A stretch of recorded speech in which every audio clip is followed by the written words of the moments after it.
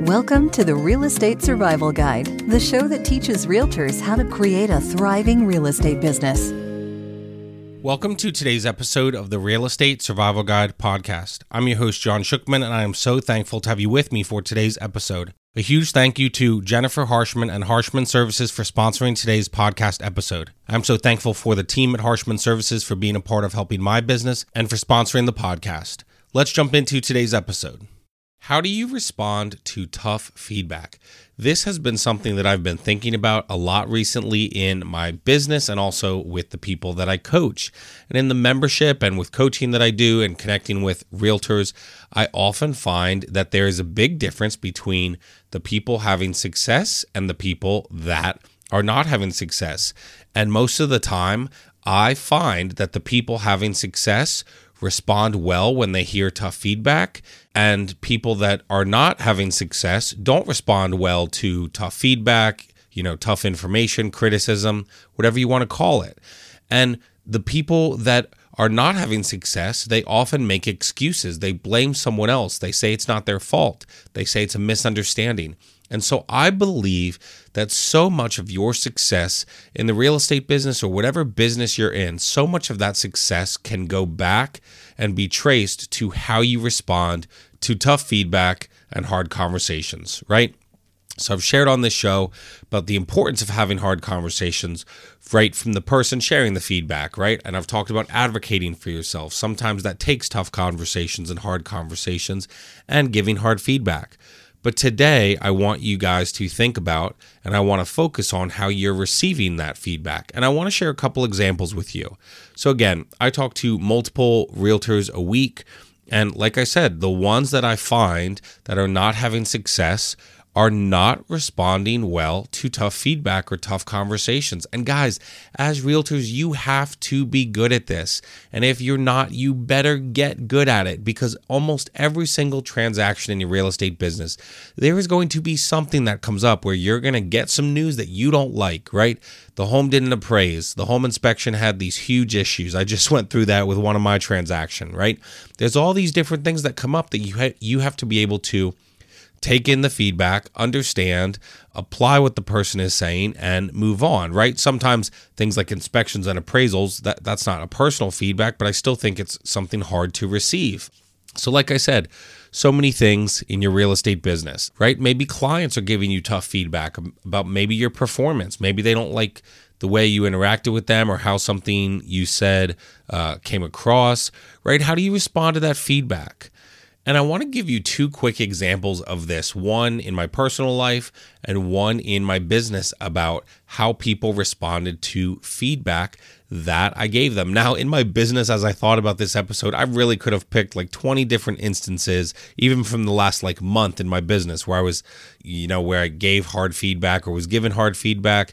How did I respond? How did they respond? So anyway, I want to jump into it and share a couple examples with you. So I have a very good friend, been best friends with this person for really half my life. I think I met them when I was 15 years old, and we've been friends ever since. So about almost 20 years we've been friends. And I remember at one point sitting down with them, and I said, look, you've kind of been a jerk. Now, I didn't say it that way, right? We got together for lunch, and I just said, hey, I don't know if you realize how you come across, but I don't like the way you've treated me.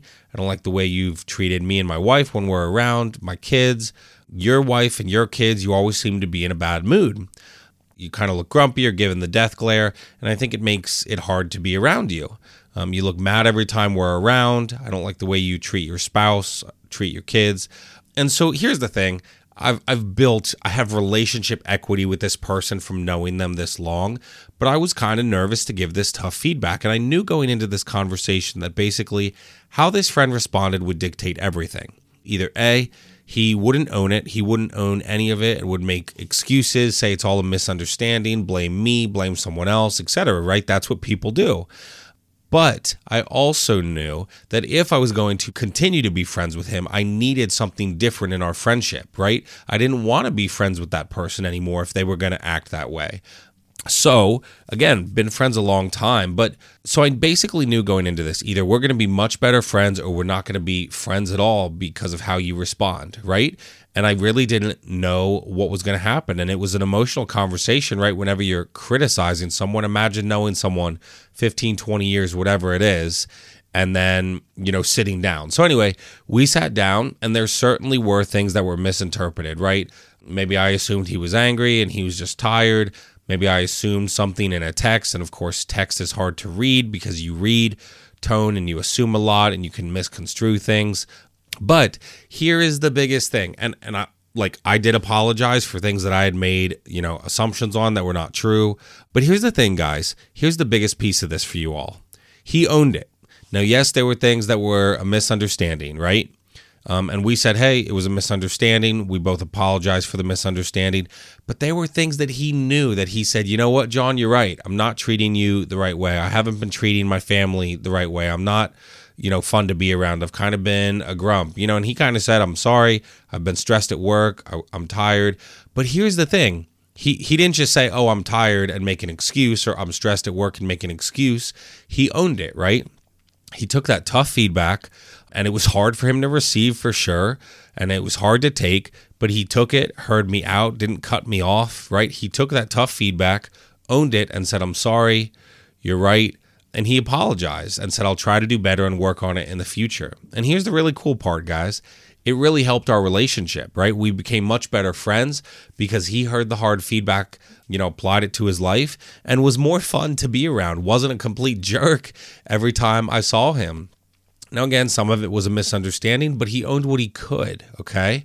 So that's one example in my personal life. I had another example recently in my business.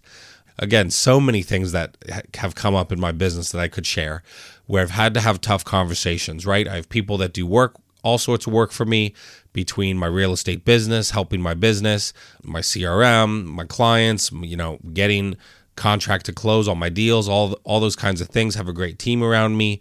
Things I'm doing with the membership. I have people helping me build that. With the podcast, I have people that help me get booked on podcasts, etc.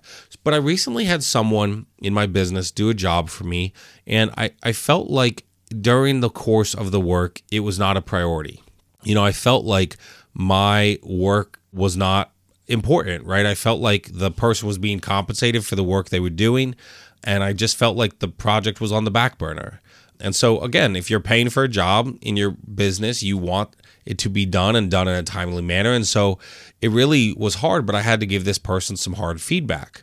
And I had to say, hey, maybe this is a misunderstanding, but I don't like that my project I've given you is not a priority, right? It's taken you a while to do. And I kind of said, this is really important for my business to grow. I've paid you to do this project, and it seems like you're just not getting it done, right? It was on the back burner, and they weren't prioritizing it. And so we had a few hard conversations, but I just had to say, if this isn't the time for you to do this project, that's fine, but then I'd like a credit back for what I've paid or whatever it is, and I'd like to have someone else do this project. Now, the person ended up doing the project, did a great job, but here's the best part, right? They took that hard feedback and learned from it. And again, hard feedback, guys, it hurts to give, right? It wasn't fun. I wasn't looking forward to the conversation when I sat down with this person. It wasn't. It's not fun to give. It's not fun to receive. But you can learn a lot about the person by how they respond to that feedback. And if they take it, you learn a lot. And I'm so glad that this person and other people recently have taken that hard feedback, applied it, and we could continue working together to help my business grow and have success and help their business grow as well. So here's the point, guys. If you want to be a great realtor, you have to be willing to take that tough feedback like this friend, like this person that's been doing this project for me. You have to take it in, hear it, apply it, learn from it, and grow.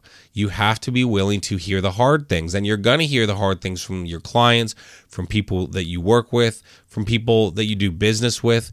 And if you want to be a great realtor, you will hear them out, right? Hear them out, which I think is so huge. Don't cut them off, right? Listen to them, own it, and learn from it, and then grow from it. So I hope you can think about this through these two examples. How are you handling tough feedback?